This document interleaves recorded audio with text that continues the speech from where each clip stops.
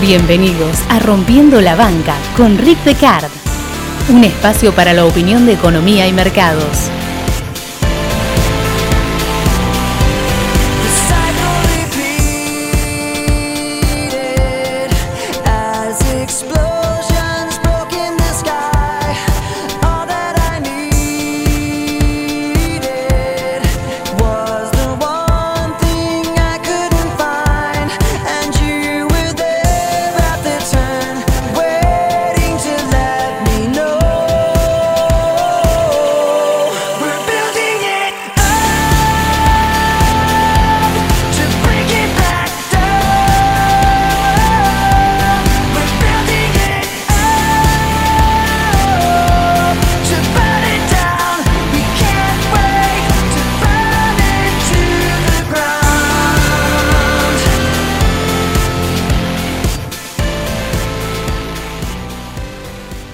Érase una vez un gobierno decente, de gente bien, que venía a extirpar el mal de la corrupción representada y encarnada por el peronismo de una vez por todas.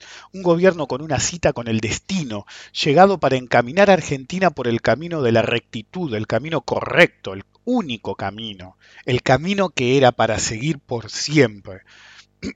En el medio pasaron cosas, y muchos de los que defendían ese camino y a esa gente bien y el tren de la decencia, parece que descarrilaron de una mala manera y ahora tienen una muy mala memoria.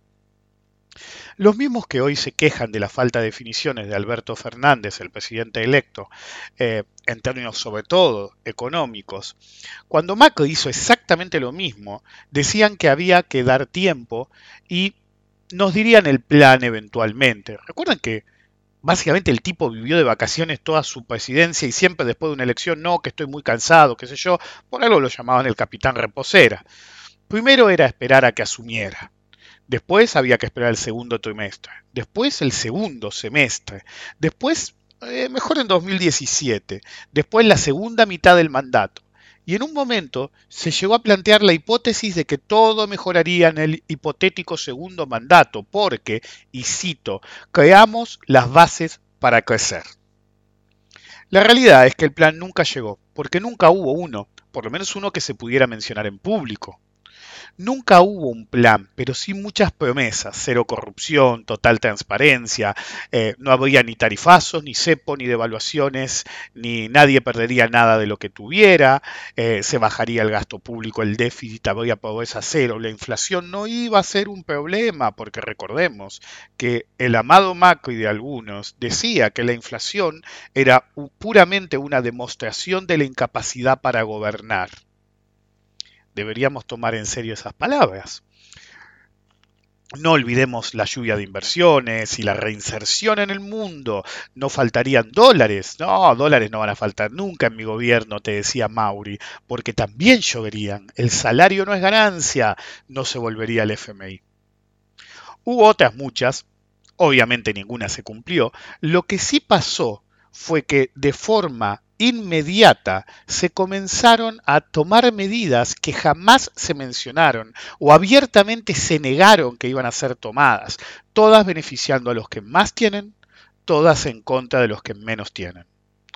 En tan solo días aparecían conflictos de interés, no olvidemos a el tipo que dirigía energía y había laburado para Shell y todavía tenía intereses en la compañía, pero los conflictos de interés eran múltiples, corrupción, dinero sin justificar, aportantes truchos y tantas cosas más. Esto no es justificar al gobierno anterior de la era K y los quilombos que aparecieron durante el gobierno y después del gobierno, pero hay que medir con la misma vara, como les gusta decir tanto a los aspirantes a meritócratas. Pero todo se justificó dentro de la narrativa de la decencia, con la ayuda de todos los pagos y de los idiotas gratuitos, que terminó con caricias significativas. Ciertamente 4 años en los que pasaron cosas, y ninguna buena. Al final lo único que vimos fue un gobierno que construyó para quemar todo, hasta los cimientos. Todo quemado hasta los cimientos. Una estrategia de Atila en la que los que decían que había brotes verdes en realidad usaban la máxima de Atila, donde pisamos jamás crecerá nada. Tierra arrasada. Bienvenidos al episodio número 173 de Rompiendo la Banca. Soy Rick Decar. Permítanme esta semana ser su historiador amigo para hacer un cierre de ciclo del tétrico gobierno de Macri. Recuerden colaborar con la difusión del podcast. De no hacerlo, pueden quedar condenados al eterno purgatorio de los gobiernos de derecha. Y ese sí es un futuro temible. Durante esta semana voy a mantener los descuentos en capacitación de Black Friday, ya que me olvidé de mencionarlos en el episodio anterior, así que aprovechen y recuerden, el resto de conocimiento es uno de los secretos del mercado y de la vida.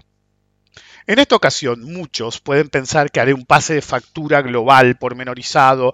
Pues no, todos sabemos todo lo que pasó, tanto si quieren reconocérselo a ustedes mismos como si no. De lo que quiero hablar es del último año y medio de un gobierno de idiotas que pensó que poner en práctica las mismas medidas que una y otra vez habían fallado en todos los países que fueron implementadas, les iban a funcionar, porque ellos eran especiales, porque eran el mejor equipo de los últimos 50 años, porque ellos eran especiales. Y obviamente pasó lo que tenía que pasar. Reventó. Todo reventó. Hasta en el momento cíclico de siempre, 2 años. Como una bomba de tiempo, los programas económicos de este tipo siempre revientan en aproximadamente 2 años. Es decir, el sistema económico de cualquier país del mundo no aguanta mucho más de 2 años de un comportamiento así, a menos que su población sea extremadamente sumisa y acepte un esquema de desigualdad brutal. Y el nuevo plan, una vez que todo reventó, era terminar el mandato, como fuera, quemando todo si era necesario, saqueando todo si era necesario, la estrategia de tierra arrasada. Pero la táctica de tierra arrasada del final de este gobierno patético en realidad comenzó, como siempre, desde el principio. Y a veces uno tiene que arrancar una historia desde el final, a veces desde el principio y a veces durante. A la semana de que asumieran estos queridos gobernantes que tenemos todavía, lo dije públicamente, el nombre del juego es transferencia de riqueza del pobre al rico y la búsqueda de que sea y se vuelva estructural. De hecho, cuando se anunció la baja de retenciones al campo, sin ningún tipo de contrapartida al principio del mandato, era obvio que se iba a aprovechar durante este gobierno para buscar una fiesta para el campo, sobre todo los de rancio abolengo y mucho dinero, para luego aguantar indefinidamente durante el próximo gobierno. Con ese campo fuerte que le gusta a tantos, rancio abolengo, bien golpista, que busca poner todas las piedras posibles en el camino de cualquier política de cualquier tipo que no beneficie al campo mismo o en general a los que más tienen. Lucha de clases es el nombre del juego, siempre lo es, y los que más tienen siempre creen tener o actuar como si tuvieran más derechos que todos los demás, solamente por el hecho de ser el sector de cierta importancia, el sector tradicional, tener más dinero, creen que pueden decirle al resto de la población cómo tienen que vivir, porque ellos saben mejor que vos qué necesitas y qué derechos deberías tener. La idea siempre fue, y de hecho se dijo abiertamente, lograr la irreversibilidad de los cambios estructurales, o bien la mayor durabilidad posible, es decir, que cueste mucho dar vuelta a esa visión de un país para pocos, porque esa es la verdadera visión. De hecho, la excusa que se puso en ese momento de que se iban a bajar las retenciones, más allá de que sean correctas o no, yo he dicho, sí, más de uno que se dedica al campo a decir, no dijo golpista, no dijo que, dijo hay que volver a las retenciones, sí. Pero, si son gente que me sigue, sabe que yo soy un defensor del campo. Por ejemplo, yo digo que no debería haber retenciones. Pero ¿qué contrapartida me das? Eso de que crean millones de empleos. Falso. De hecho, muchas veces son empleos precarios y en dudosas condiciones. ¿Ok? Pero no es así con la mayoría. De hecho, el campo, los pequeños productores siempre están hasta las pelotas. El problema son los grandes. ¿Ok? Entonces, la excusa que metió este gobierno fue básicamente que iba a haber una lluvia de dólares en el campo que todavía estamos esperando. Es decir, no contribuyen. Uno analiza la economía actual, Argentina y en el mundo. Realmente el campo no es lo que era hace 100 años. Es decir, wake the fuck up. ya no son el sector predominante, incluso en un país como nuestro. Hay otros sectores predominantes y hay otros sectores que tienen un multiplicador mucho mayor, que contribuyen muchísimo más al PBI, que contribuyen muchísimo más a la recaudación y sobre todo al empleo. Pero, como siempre digo, sáquenle las retenciones. ¿Pero qué me das a cambio? Hoy por hoy, el campo no es predominante en ningún país del planeta, ¿sí? Es estratégico, ¿sí? La gente se olvida que de golpe hay varios países como Estados Unidos que tienen sectores agropecuarios tan importantes porque empezó a verse después de la Segunda Guerra Mundial como algo querible, ser lo más independientemente posible, lo más independiente posible, de otras fuentes de alimentos. Es decir, la fortaleza del mercado interno de activos estratégicos. ¿Ok? Entonces, ahí aparecieron un montón de competidores para países netamente agropecuarios y forzó una reconversión mundial de todos los productores agropecuarios. Seguimos teniendo un sector agropecuario infernal, seguimos siendo uno de los productores más grandes de varios activos agropecuarios y primarios, pero el hecho persiste. No me das lo que me dabas como sector al país entero, a la sociedad entera, lo que me dabas hace 100 años. De hecho, no te necesitamos en ese aspecto en particular. El campo es clave para la generación de divisas, pero solamente si me las liquidás. Entonces, yo, si fuera mi decisión, yo te saco todas las retenciones. Pero ¿cuántas divisas me vas a estar liquidando? O vas a copiar todo lo que puedas, o vas a mantenerte en la fiesta del gobierno que te conviene para recaudar lo más posible, como están haciendo actualmente, salió varias veces hace poco, que están adelantando ventas a los pavote para evitar las potenciales retenciones que ponga Alberto Fernández cuando asuma, y ahí aguantar indefinidamente haciendo todo el quilombo que puedan, exigiendo derechos como si ellos fueran el centro del universo. Entonces son un sector extremadamente importante. Son un sector que ha sido explotado impositivamente hablando de una forma brutal. Yo te saco prácticamente todos los impuestos. Te cejo un par, IVA, si sigue habiendo IVA. En un esquema mío el IVA no sería lo que es ahora. Te sigo poniendo ganancias, obviamente. Vas a ganar más. Yo te saco la retención y ganas más. Entonces, realmente, el tema de la retención pura no es un impuesto recaudatorio en sí. Lo que necesitamos del campo es que produzca divisas para alimentar la necesidad de divisas de la economía total y en particular del Estado. Ya voy a hablar en los 12 trabajos de Hércules por qué eso también debería ser secundario, pero sigue siendo querible para el comercio internacional mayor, aunque no tengas un hambre de divisas feroz como economía. El hecho persiste. Flaco, si vos no me das divisa, no generas empleo, ¿por qué te tenemos que tomar como un sector preferencial? ¿Por qué? Entonces, aportá algo, porque siempre se le pide a los que menos tienen que pongan el hombro, que aguanten, que ya vamos a salir. Y eso incluye a los pequeños productores, porque yo no estoy hablando de rancio, abolengo y golpista de tipo que tiene una pequeña explotación, que llega a pasar algo y están hasta las bolas, de que lo que a ellos le pagan X se vende 40 veces más en el mercado, y bueno, es como se comercializa, pero habría que atender más a las necesidades del campo que lo necesita. El multimillonario, que hay un montón, fumala, flaco, si no aportás nada. Si cada vez que podés metés todas las piedras en el camino que podés. Si cada vez que podés aportás lo menos posible a la sociedad. Chupala. Y si te ofende, jodete. Porque sos una escoria, si sos una persona de altos ingresos, una persona de cierto poder, y tratás de conseguir todas las ventajas para vos y que todos los demás se caguen. Argentina para algunos era muy cara, porque para algunos el salario es solo un costo. Es verdad que el salario es un costo para la producción, pero filosóficamente es más severo pensar en esos términos que solamente económicamente hablando como una economía en un total. Algunos piensan que el salario es solo un costo y nada más que eso, y que es el más fácil de ajustar.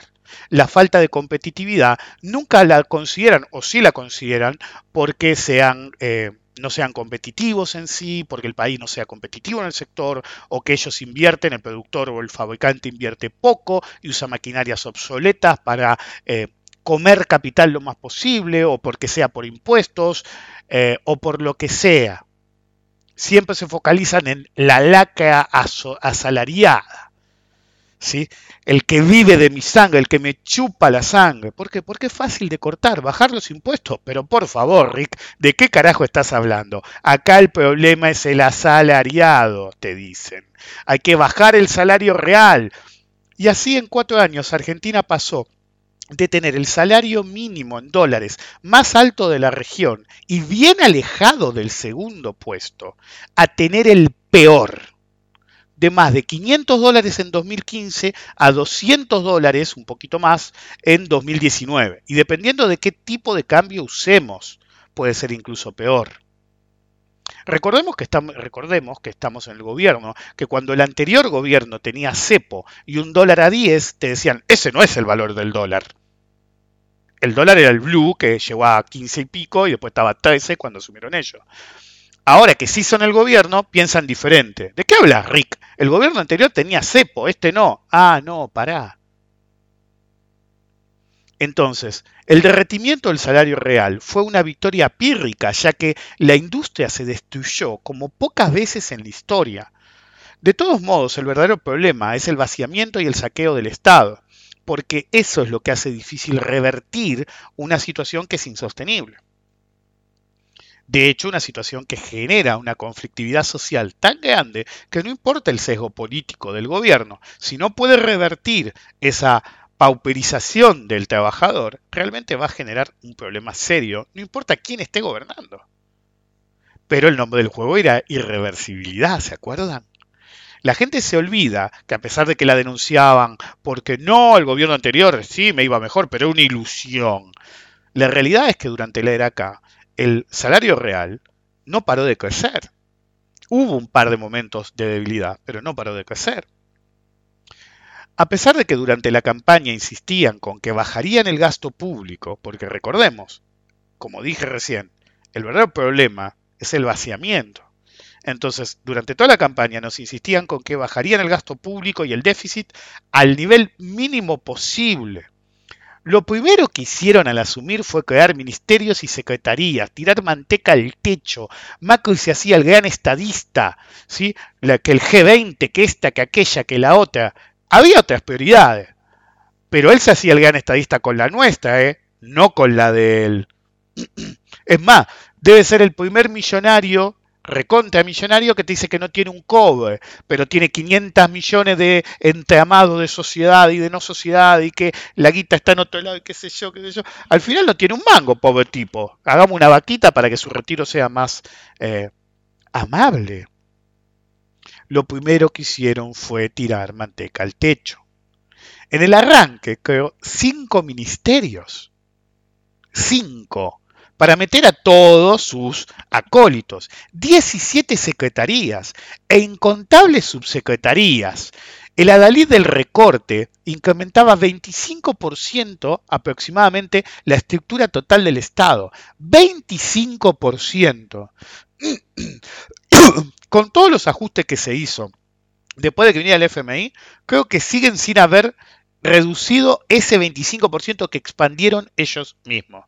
No olvidemos las grandes perlas como el Ministerio de Modernización, que me acuerdo que un amigo que tenía una pyme me contaba, vinieron los del Ministerio de Modernización, que hicieron una app, ¿no? Porque hacían apps y todo eso. No, vinieron con una fotocopia que casi no se leía para que la llenáramos, qué sé yo, y iban a hacer una encuesta. Todas esas encuestas no quedaron en nada porque eran puras idioteces. Secretaría de Movilidad en Bicicleta, es decir, cabinas antiestrés. La gansada que se hicieron en este gobierno fue realmente brutal.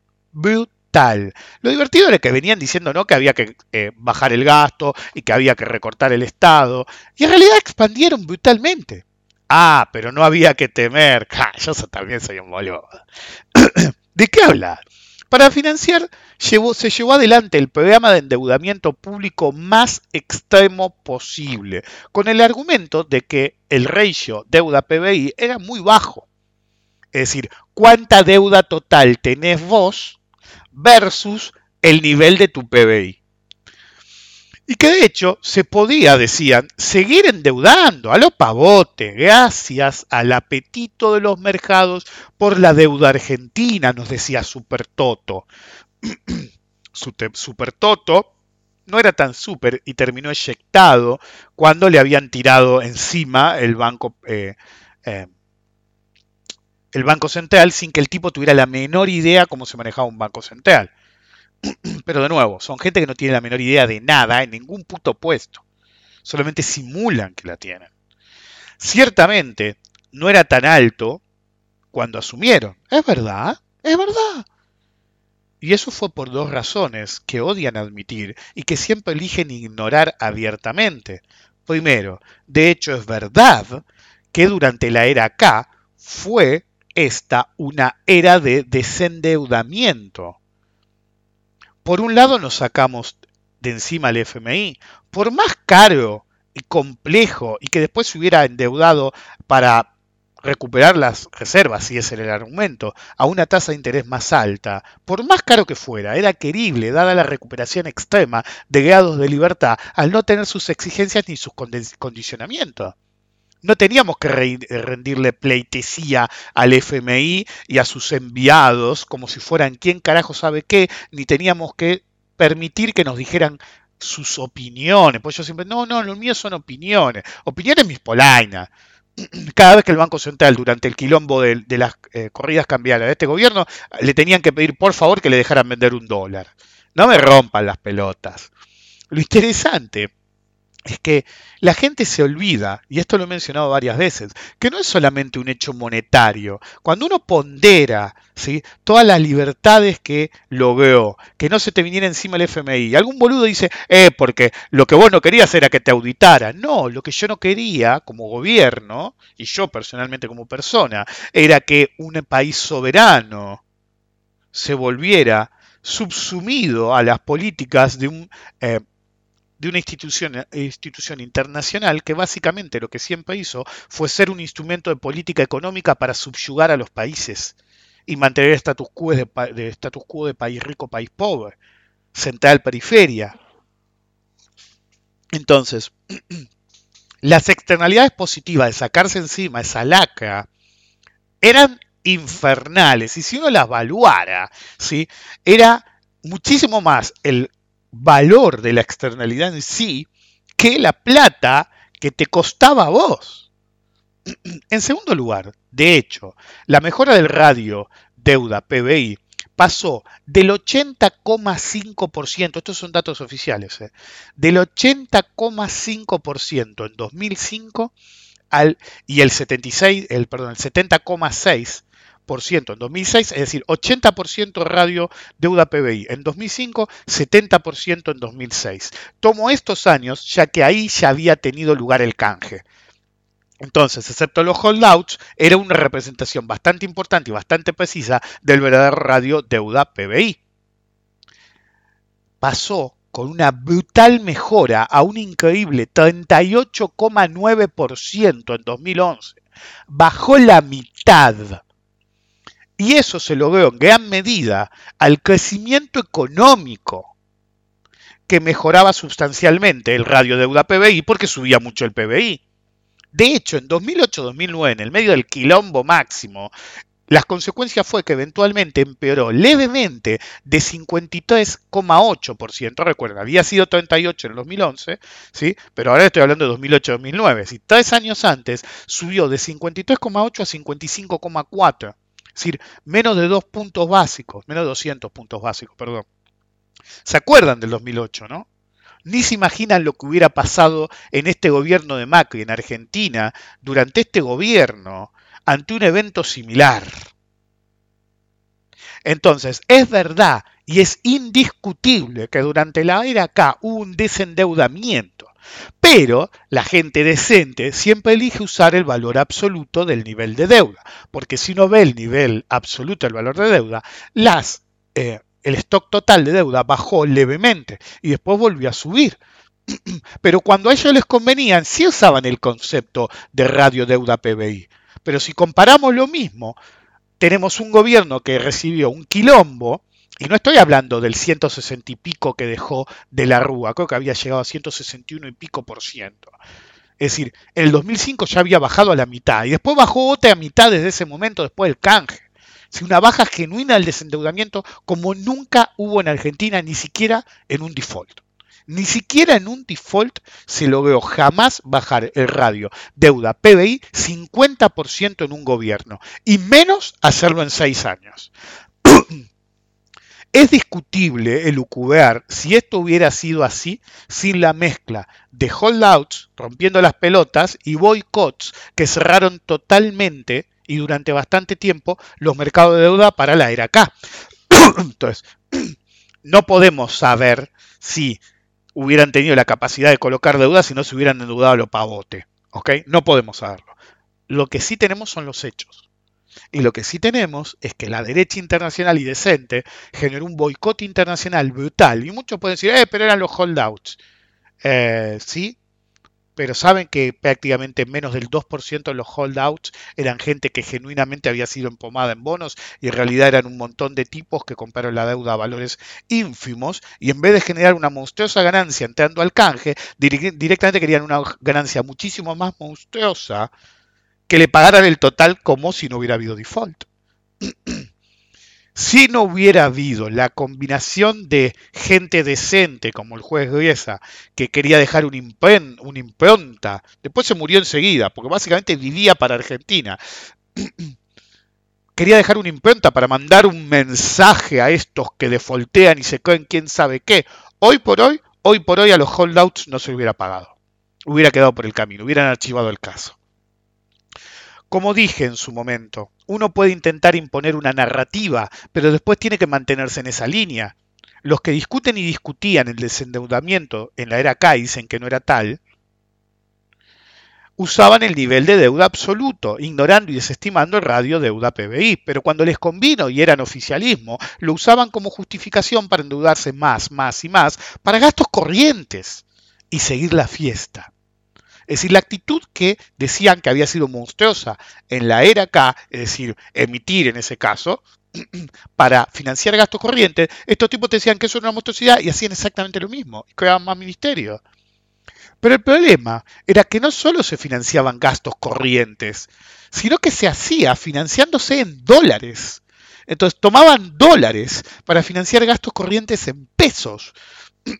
Esto tiene dos efectos que se retroalimentan. Primero, el gobierno tiene que vender los dólares para gastar en pesos. ¿Sí? Si bien necesita dólares para pagar deuda en dólares, la mayor parte era para usar gastos corrientes.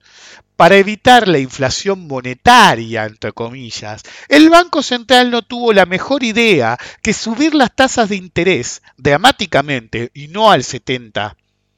Hablo de dramáticamente al 25 y al 35%. Una tasa que en esa época parecía una monstruosidad, después quedó encogida, dwarfed, a tal nivel que ahora parece risible y pediríamos por favor la tasa del 35%. Entonces la idea era retirar dinero del sistema y para empeorar, el cráneo de Sturze, que daba cátedra de Paul Monk, no tuvo mejor idea que usar esterilización de cortísimo plazo. Es decir, no una letra a 5 años. Agarrar y meterle OAC a 35 días. De encima, después dijeron que era impagable y agarraron, inventaron las LELIC, subieron la tasa al doble y agarraron y bajaron la velocidad de la capitalización de esa deuda de 35, 30 días a 7, 8. ¡Una locura! Una locura total.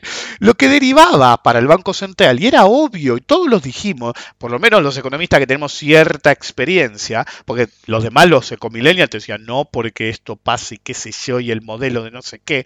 Y básicamente pasa siempre lo mismo. Te vacías el Banco Central porque deriva en un déficit cuasi fiscal. Se llama déficit cuasi fiscal porque no es del gobierno central, sino del Banco Central. Entonces, eventualmente vas a tener déficit cuasi fiscal y eventualmente vas a estar muy complicado.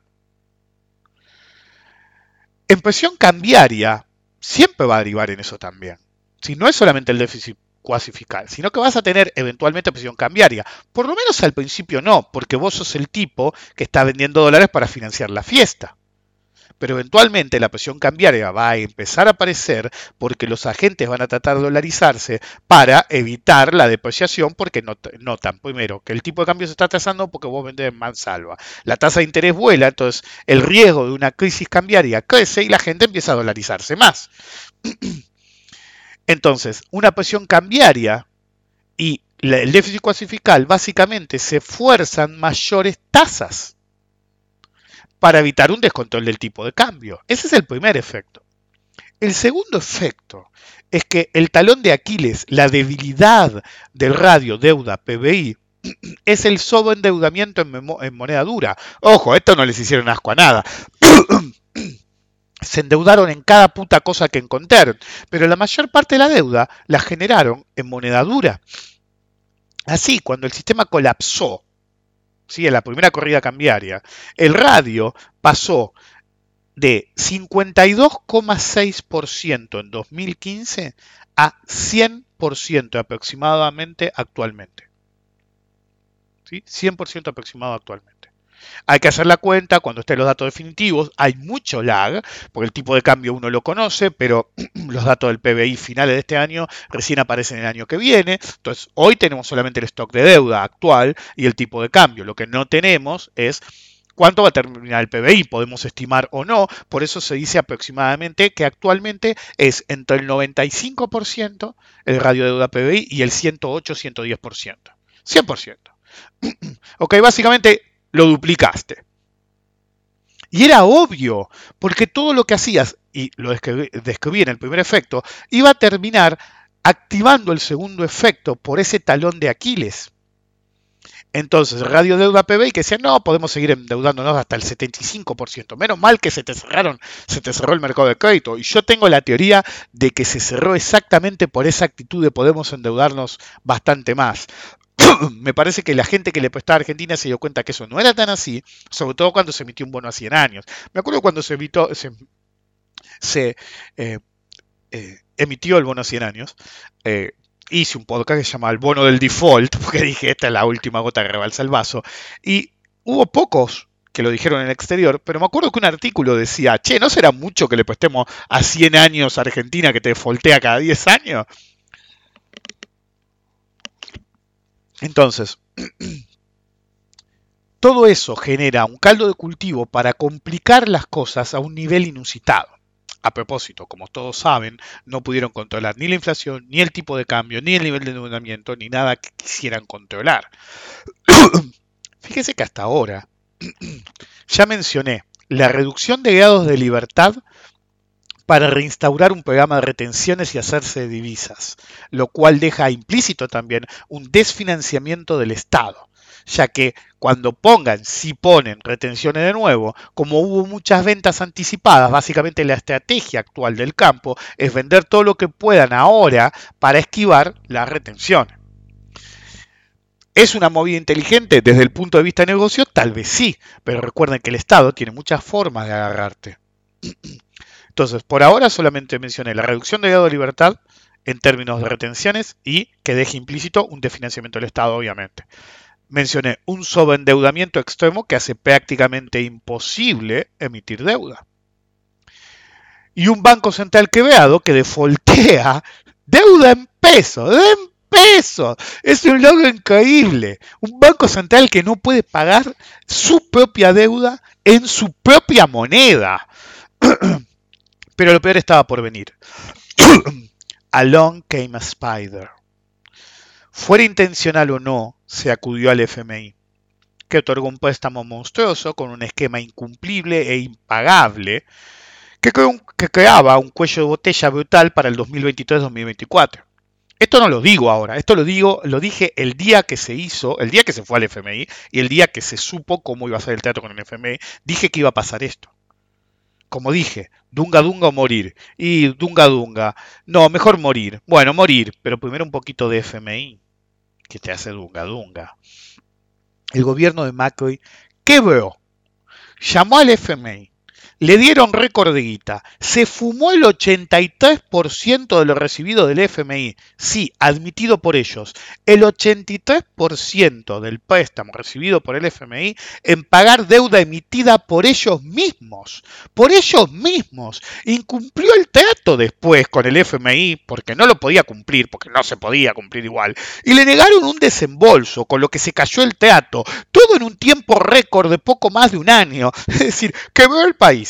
Tuvieron que ir al FMI, le dieron un préstamo monstruoso, se lo rifaron en fuga, porque es así, y en pagar deuda de ellos mismos, incumplieron el trato, lo repito porque es increíble, le negaron un desembolso, se ofendieron, Y todo en tiempo récord de poco más de un año. Es decir, nunca en la historia del FMI pasó algo así. ¿Y qué pidió el FMI? El que nos decían que ahora era diferente, que no era el mismo FMI de antes, era un FMI amoroso que quería ayudar a Argentina en un momento de estrés financiero y ajuste, condicionamientos y más ajuste, obviamente dictando la política económica argentina. ¿Recuerdan cuando no llegaban ni ahí al objetivo que había fijado el FMI y se rifaron un par de centrales térmicas? Privatizándolas, y creo que una le extendieron la por 25, 30 años o algo así, la verdad que no me acuerdo de memoria, lo dije en un podcast en su momento. Otra central térmica extendieron la concesión. Una locura. Y de paso tenían más guita, es decir, primero, llego a los números porque cocino un poco los números vendiendo con una ganancia, es decir, consiguiendo un capital extraordinario que me hacía llegar como fuera, porque si no, no cumplía el trato. Así el FMI me seguía mandando guita, y de paso el FMI me mandaba guita, y como vendí las centrales, encima tenía más guita para seguir despilfarrando. Así que el FMI, no podemos ir al FMI tampoco, ¿ok? Porque la rifaron toda. Nos prestaron un montón. No podíamos ir al FMI tampoco, porque no nos iban a prestar más. El trato está caído. Está caído por este gobierno y desde hace varios meses. Alberto les ganó de mano y les dijo, deja, no quiero más guita. Si yo tengo un problema de guita, ¿por qué querría más guita tuya? Sos mi problema de darme tanta guita. No, deja, no me des más guita y déjame crecer para pagarte. Es una oración interesante porque básicamente habla más de política económica de lo que algunos economistas que eran considerados genios hablaban en un discurso de 40 minutos. Alberto, así, ganaba grados de libertad. Algunos pueden decir que en realidad no le iban a dar un peso a Alberto, no un dólar, un peso. Entonces, dicen, entonces lo dijo porque no le iban a dar un mango. Sí, pero otro gobierno hubiera ido y decir, ¿cuántas me tengo que mamar para que me den la guita? Porque la necesito. Este le dijo, ¿sabe qué? Deja, quédatela, usala para otra cosa, rifátela en otro país. Increíblemente, hace solo un par de días, nos enteramos que el gobierno apuraba un ajuste de 17.200 millones en los gastos del Estado para cumplir con la meta del FMI. What the flying fuck? Sí, señores, llegó el momento de tomar nuestras píldoras para la locura. What the fuck? ¿Qué teatro? No te giraron más guita, hermano. Deja de ajustar al pedo sin motivo y sin plan. Estás ajustando porque querés, no estás cumpliendo ningún objetivo, porque no cumpliste el anterior, no llegas a cumplir el actual. No hay trato. Solamente querés hacer quilombo. Después nos enteramos que el defensor de la decencia, que cuando asumió se quejaba de la grasa militante que dejaba el gobierno anterior, todos esos ñoquis que me enchufaron, lanza un decreto de último momento para asegurarse que el próximo gobierno no pueda rajar a los funcionarios jerárquicos que metió este gobierno, que cobran cantidades enormes de guita, o que si los rajan los tengan que indemnizar por fortunas. Esa grasa militante sí que se deja ver, ¿eh? El objetivo es dejar un campo minado en toda la administración pública para complicar lo más posible al próximo gobierno. Alberto, ni bien asuma, agarra, te mete tu DNU en el medio del ojete y lo imprime y se limpia el culo con él y lo elimina. Pero mientras te meto más piedras en el camino, más complicaciones. Entonces, central quebrado, mercado de deuda cerrado y al borde, la Argentina de un canje o default por el cuello de botella. El FMI te dice, el cheque está en el correo, llama mañana. The check is on the mail. Retenciones, no sé, que ponga el hombre otro. Ya sé, manoteemos al sector público. Esa va a estar difícil. A principios de noviembre, por lo menos para el próximo gobierno, a principios de noviembre, la situación era descarada. Se colocaron 5.000 millones en letras que no hubiera comprado nadie. se las pusieron de pepo a cualquier jurisdicción o entidad pública que tuviera un puto peso para darles, y de paso las hacen vencerle a el próximo gobierno en mayo. Arreglate, papá. Macri debe haber dicho, yo me lo imagino a Macri, ¿viste?, en la reunión tomando la decisión: fuck him if he can't take a joke. ¿Ok? Esa es una frase yankee. Fuck him if he can't take a joke. Que se joda si no se banca una broma. Debe haber pensado de Alberto. Es decir, yo a veces me imagino las reuniones de Macri. No puede pedir esto con cara de póker sin decir cómo lo voy a cagar. Che, ¿y el ANSES? Y no, otra vez con los pobres jubilados. Y bueno, si no queda otra. Los activos del Fondo de Garantía Sustentable están 50% abajo. Y obligaron al gobierno, no me acuerdo bien desde qué fecha, pero recientemente, a mandarle al gobierno 80.000 millones de pesos. Todo sea para llegar sin emitir dinero, decían. Che, no vamos a emitir guita. No, llamá al ANSES, mandame 80.000 millones, yo te meto algo, ¿sí? No te preocupes. De hecho, en algún momento hasta se dijo que le metían letras que directamente no pagaban interés. Solamente dame la guita. En un país con una tasa de interés de referencia de más del 60%, le dicen al ANSES, dame la guita y gracias por todo. Al ANSES sí te la devuelvo. Pero bueno, aunque sea no vamos a emitir, ¿no? Le entregaron bonos reperfilados. ¿Se acuerdan de ese pequeño default del Banco Central que mencioné antes? No, bueno, pero era un default. Te reperfilamos. Sí, no te la bancás un poquito. Era una jodita. Un Banco Central que no puede afrontar su puta deuda en la moneda que emite. What the fucking joke. Así que olvídate de intentar obtener fondo de ANSES. No debe quedar mucho en ese galpón. Bueno, ok, digamos todo. Aunque sea, no emitieron.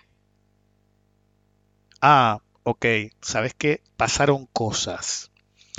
13 putos días. 13 putos días. Ni siquiera 2 semanas. No 14 días. 13 putos días. Antes de que se fueran de una puta vez, agarran y emiten 20.000 millones de pesos. 20.000 millones de pesos, ¿se acuerdan? Le sacaron 80.000 millones al ANSES con la excusa de que eso era para no emitir. Bueno, ¿sabes qué? Menos de 14 días, menos de 2 semanas te diste, emitime 20.000 más, flaco. 20.000 millones más, te vas a la puta que te parió. Y el Central, obviamente en control del gobierno actual, dice que es totalmente compatible con el cumplimiento de la meta monetaria. Another fucking joke. What the fuck? El argumento es, y cito, el pico estacional en el gasto del tesoro, en el contexto de una ausencia de crédito de mercado para el sector público nacional. Te la rifaste toda, papá. Venías pisteando como un campeón y te reperfilaron el ojete. Y saliste en Crónica diciendo, venía pisteando como un campeón y me reperfilaron el ojete. No dejaste en las arcas guita ni para comprar galletita de niña exploradora, hijo de puta.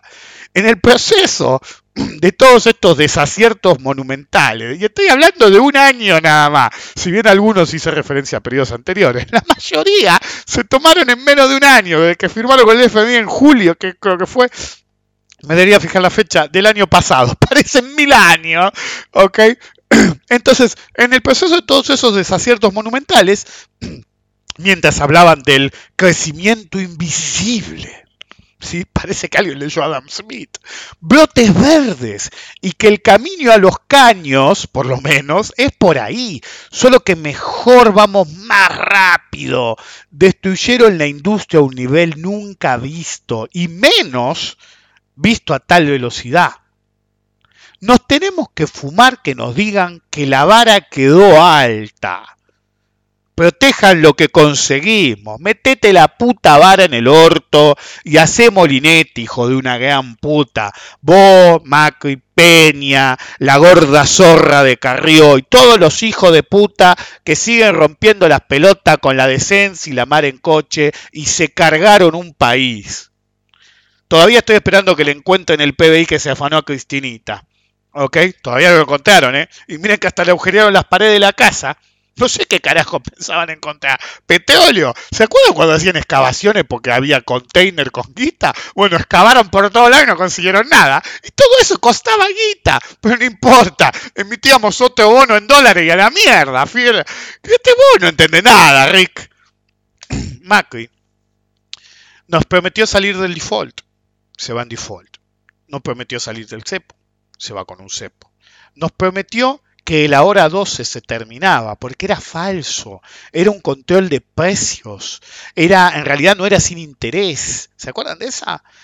Lo que pasó fue que automáticamente subieron todos los precios por el argumento que decía el gobierno que en realidad salía tanto. Entonces dijeron, sí, bueno, te voy a aumentar todo y ahora ni siquiera va a tener cuotas.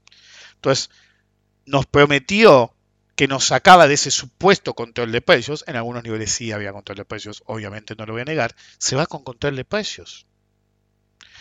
Nos prometió terminar con la inflación. Va a ser de un dígito en el 2019.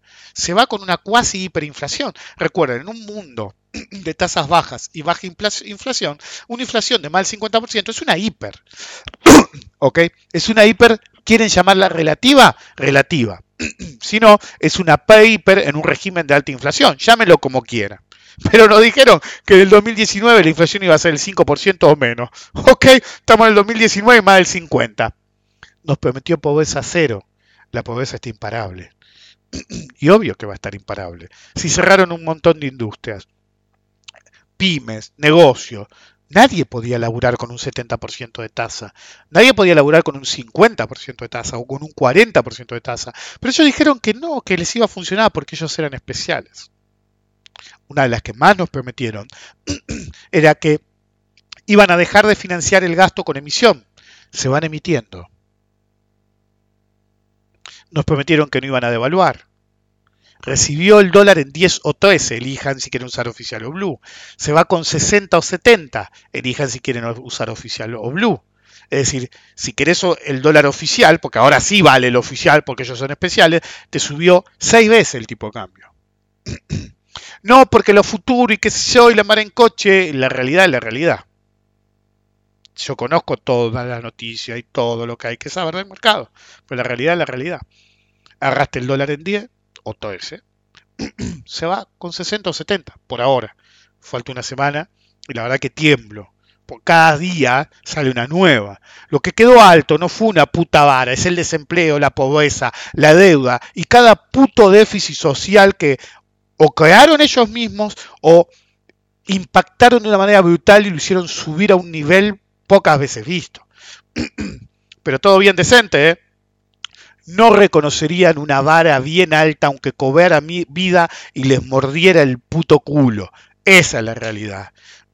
Donde pisa la derecha no crece nada. No hay brotes verdes, pasa tila y solo queda tierra arrasada. Espero que esta vez aprendan y los que quieren decencia entiendan que la mejor decencia es tener un trabajo y poder comer.